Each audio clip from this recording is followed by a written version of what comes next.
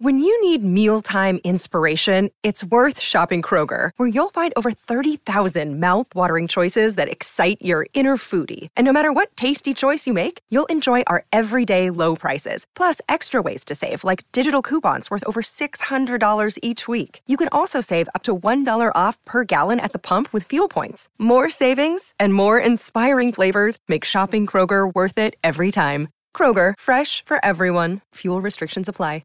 Mother's Day is around the corner. Find the perfect gift for the mom in your life with a stunning piece of jewelry from Blue Nile. From timeless pearls to dazzling gemstones, Blue Nile has something she'll adore. Need it fast? Most items can ship overnight. Plus, enjoy guaranteed free shipping and returns. Don't miss our special Mother's Day deals. Save big on the season's most beautiful trends. For a limited time, get up to 50% off by going to BlueNile.com. That's BlueNile.com. This episode is brought to you by Shopify. Whether you're selling a little or a lot, Shopify helps you do your thing, however you cha-ching. From the launch your online shop stage, all the way to the we just hit 1 million orders stage. No matter what stage you're in, Shopify's there to help you grow. Sign up for a $1 per month trial period at shopify.com/special offer, all lowercase. That's shopify.com/special offer.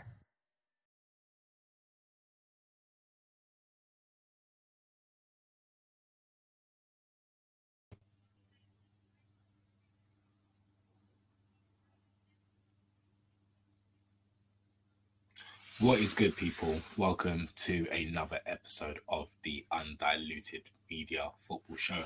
I'm your host, Toni Afoke. We are back, and what a weekend of Premier League football we had. First of all, we're going to start off with Crystal Palace versus Man City. I feel like that was the biggest shock of the weekend. Crystal Palace 2, Man City 0. Guardiola on his 200th game lost to his little, I wouldn't call him protege, but someone who worked under him for a bit, Patrick Vieira.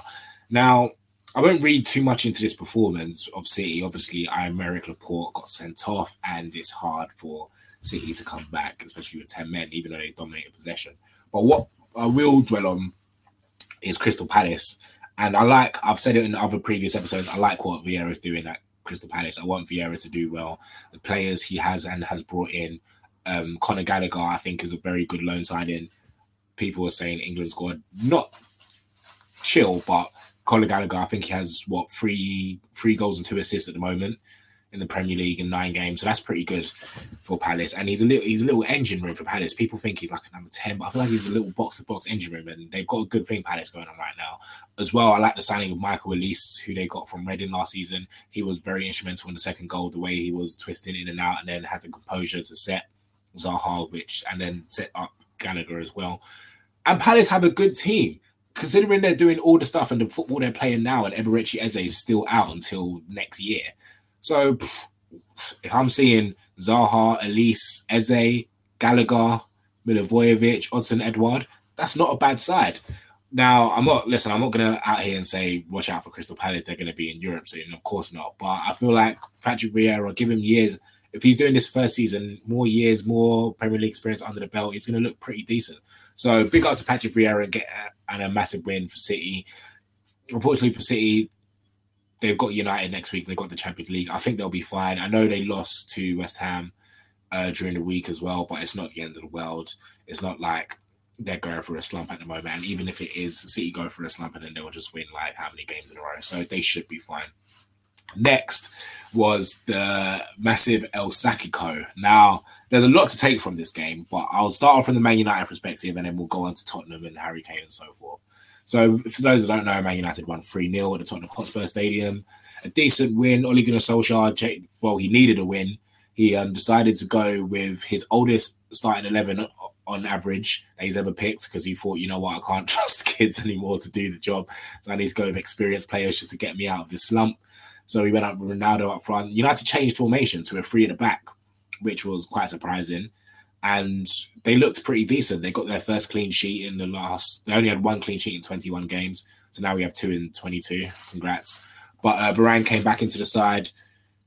And so did Cavani. So he played a 3 at the back. And it was a decent performance from Man United. I won't say this papers over the cracks for Ole Gunnar Solskjaer because Spurs, if there was one team you lose 5-0 if you lose 5-0 and then you have one team to play the next week, I want it to either be Norwich or Spurs right now, because those are teams that just look dire at the moment. And Spurs didn't take advantage of Man United coming off of a 5-0 loss, which is ridiculous enough as it is. And Man United look pretty competent. Three at the back, I don't know. Well, this is the thing. Man United looked pretty decent with that formation. They looked assured. They looked balanced for the first time in ages. Now, I know Spurs isn't the best measure of performance, but they looked balanced. They didn't look like they were going to concede at all. So it didn't look too bad. Now, they have Atalanta during the week who play a three-at-the-back system. I know Gasperini does that. So will we see Ole Gunnar Solskjaer go back to the three-at-the-back? Is three-at-the-back the answer for Man United? I know some Man United fans want Conte, and he would probably implement a three-at-the-back with United. I'm not too sure, but Aaron Wan-Bissaka and Luke Shaw played well as fullbacks. And then the back three of Lindelof, Maguire, Varane looked very comfortable. And I feel like that is a very comfortable back three to have. So who knows? Who knows what Ole Gunnar Solskjaer and Man United will do? We'll see. We'll see with Atalanta. We'll see with Man City as well. But one thing I've got to say is that Nuno Espirito Santo. Now, apparently, he might have been sacked. I'm not too sure if there's any news on that just yet, but it looks inevitable, really, to say the least. Spurs didn't have any shots on target yesterday, and they looked dire. And for the first time, the Spurs fans got onto it. It's getting toxic. Now, I know under Mourinho it was quite toxic in a sense, but at the same time, I never saw this amount of toxicity at the club. He brought off Lucas Moura for Steven Bergwijn at halftime, and the boos that surrounded that substitution. You're thinking it must have. You're thinking like VAR just disallowed a goal or something. It was absolutely ridiculous, and it's unfortunate. Nuno's been put in a crap situation, to say the least. Now, I looked at that Spurs team yesterday, and I looked at it and I thought to myself, other than the front three of Son, Moura, and Kane, who are not particularly playing well this season, that Spurs have really regressed over the years. I don't know who's to blame, in a sense, but the players that had, like, I feel like Tongi and Ndombele is a very good player. I feel like he should be starting in Spurs week in, week out. Now, obviously, I don't watch a lot of Spurs, but I know that he's a decent enough player to be starting. Whether Nuno likes him or not, that's his issue. But I was looking at that team yesterday. I saw they were playing Ben Davis, who only rarely plays cup games, but Reguilon was out the side. Then they played Christian Romero, Eric Dyer, and Emerson Royale, like a makeshift back four. And then they had Oliver Skip in the midfield with I think it was Winks. Was it Winks? No, it wasn't Winks and Skips. It was Skip and Holberg. And I was just thinking, like, Spurs have gone from like Moussa Dembele and Sissoko to like Skip and Holberg. Like it wasn't great. Other than that front three, I looked at that Spurs team and said that's a very mediocre team, not a top 6 team at all. And right now they're reflecting that. Now, it's not the end of the world for Spurs, because Spurs were still above United before the game started, and they've only lost 3 points, but they're performing terribly at the moment. And Nuno has a big problem because the fans are against him. He's not playing attacking football. It's not looking good. And it's just unfortunate at the moment. So what I can say, though, is that Harry Kane is another situation that Spurs has. From my perspective, we all know Harry Kane didn't want to go. I mean, he wanted to go, sorry. He didn't want to be at Spurs. I like to use the Magic Johnson gif of I'm not going to be here. And that was literally it. Like, he doesn't want to be there. Now, if it was up to me, if I was Harry Kane, I would have done a Ben Simmons and been like, you know what? Just go, or just don't play, don't train, because it looks like he doesn't want to play at all. It really looks like that. It looks really bad. So I don't know. I really don't know with Harry Kane. If I was Nuno, do I get rid of him? Because we've got to remember, Spurs have beat City this season. Now, I know it's one game, and they've done that without Kane. So maybe Kane is the one holding them back. He's only got 1 goal in 9 Premier League games. Spurs are not playing well anyway. I think he had like 1 shot yesterday. Like, you couldn't even tell me Harry Kane played. And I think just for both parties, it's best for just him not to play anymore. Well, it's up to him. Whether he still wants to play football or not, it's entirely up to him. But it's just right now, it just doesn't look great. The situation doesn't look great at all. And I really feel like, you know what?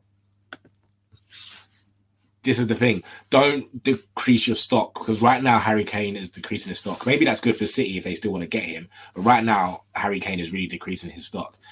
If they Spurs wanted 150 million in the summer, now they'll probably take 100 million in January. And even still right now, he's not looking like a 100 million player. So I don't know with the situation for Harry Kane, but something's got to change soon enough, because he's not particularly playing well at the moment. But we'll see. I don't expect Nuno to be in the job much longer, whether they give him the chance. I don't think Daniel Levy is going to give him the time that he needs. And it's unfortunate, because I don't think Nuno's a bad manager. And I don't think Spurs fans think Nuno's a bad manager, but he's just not delivering what they want. And it's unfortunate because he wasn't their main guy. Like, they kind of had to be like, you know what, let's go for Nuno. Well, whether they get someone else, maybe a cheeky Graham Potter, maybe they should have gone for him. He plays better in football. He might play football that the fans want. Give it to Eddie Howe. No, I'm joking. Don't give it to Eddie Howe. But do you know what I mean? Someone who plays attacking football. But again, speaking of Graham Potter, Brighton played well against Liverpool. I watched some of that game, and they earned a draw at Liverpool, at Anfield, a hard place to go, especially with the spirit of the Kop and whatever. But they got a decent draw. And I know there's loads of Graham Potter fanboys out here and saying that he's a really good manager. And I remember Guardiola a year ago said that he's the best English manager in the league.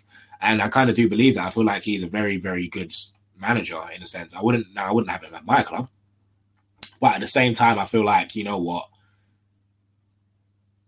Graham Potter maybe deserves a better job than Brighton. It's a bit too early. I know it's still the start of the season, but Brighton are playing some good football. And to come back from 2-0 down at Anfield, it's not an easy feat. I feel like even to earn a point at Anfield is not an easy feat. So big ups to Graham Potter and Brighton. And who knows, we'll see what happens with Brighton and Graham Potter in the future. Arsenal had the early kickoff. They beat Leicester 2-0. Now, Arteta's had his critics. He had a really poor start to the season and then one manager in a month.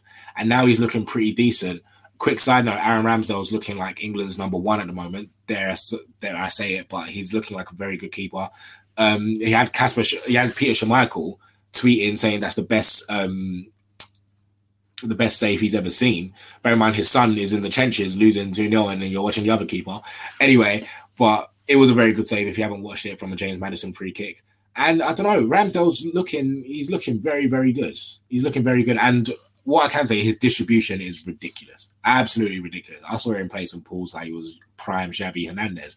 So, and that's what Arteta wanted. Because we all thought when Ramsdale was signed, we all thought, you know what, Leno is a better keeper than Ramsdale. Well, maybe it's arguable now. But we all thought, you know what, this is about the distribution. This is about Arteta wants to play that type of football. And do you remember the same way how Pep got rid of Claudio Bravo and brought in Edison because of distribution-wise and making the keeper the 11th player in the pitch, that type of formation.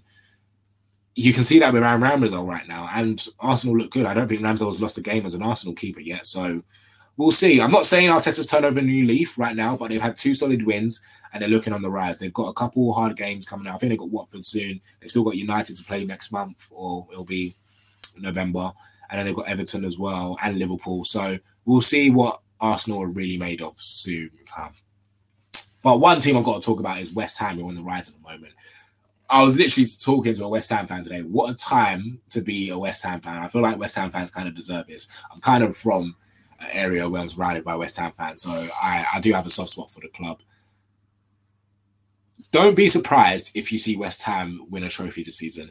I personally think they should go for the Carabao Cup. I feel like they're one of the favourites.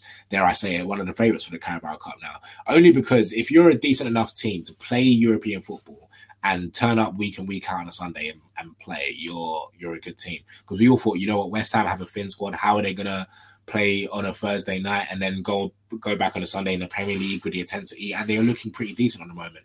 Right now, they have the same points as Man City as well. They're 3 points above Man United. They've knocked Man United out the Carabao Cup. They've knocked City out the Carabao Cup. David Moyes is really creating a winning mentality at West Ham. So I feel like if I was Moyes, I would really try and go for that trophy. Not to hinder anything you're doing in the league or the Europa League, but they're practically through in their Europa League group anyway.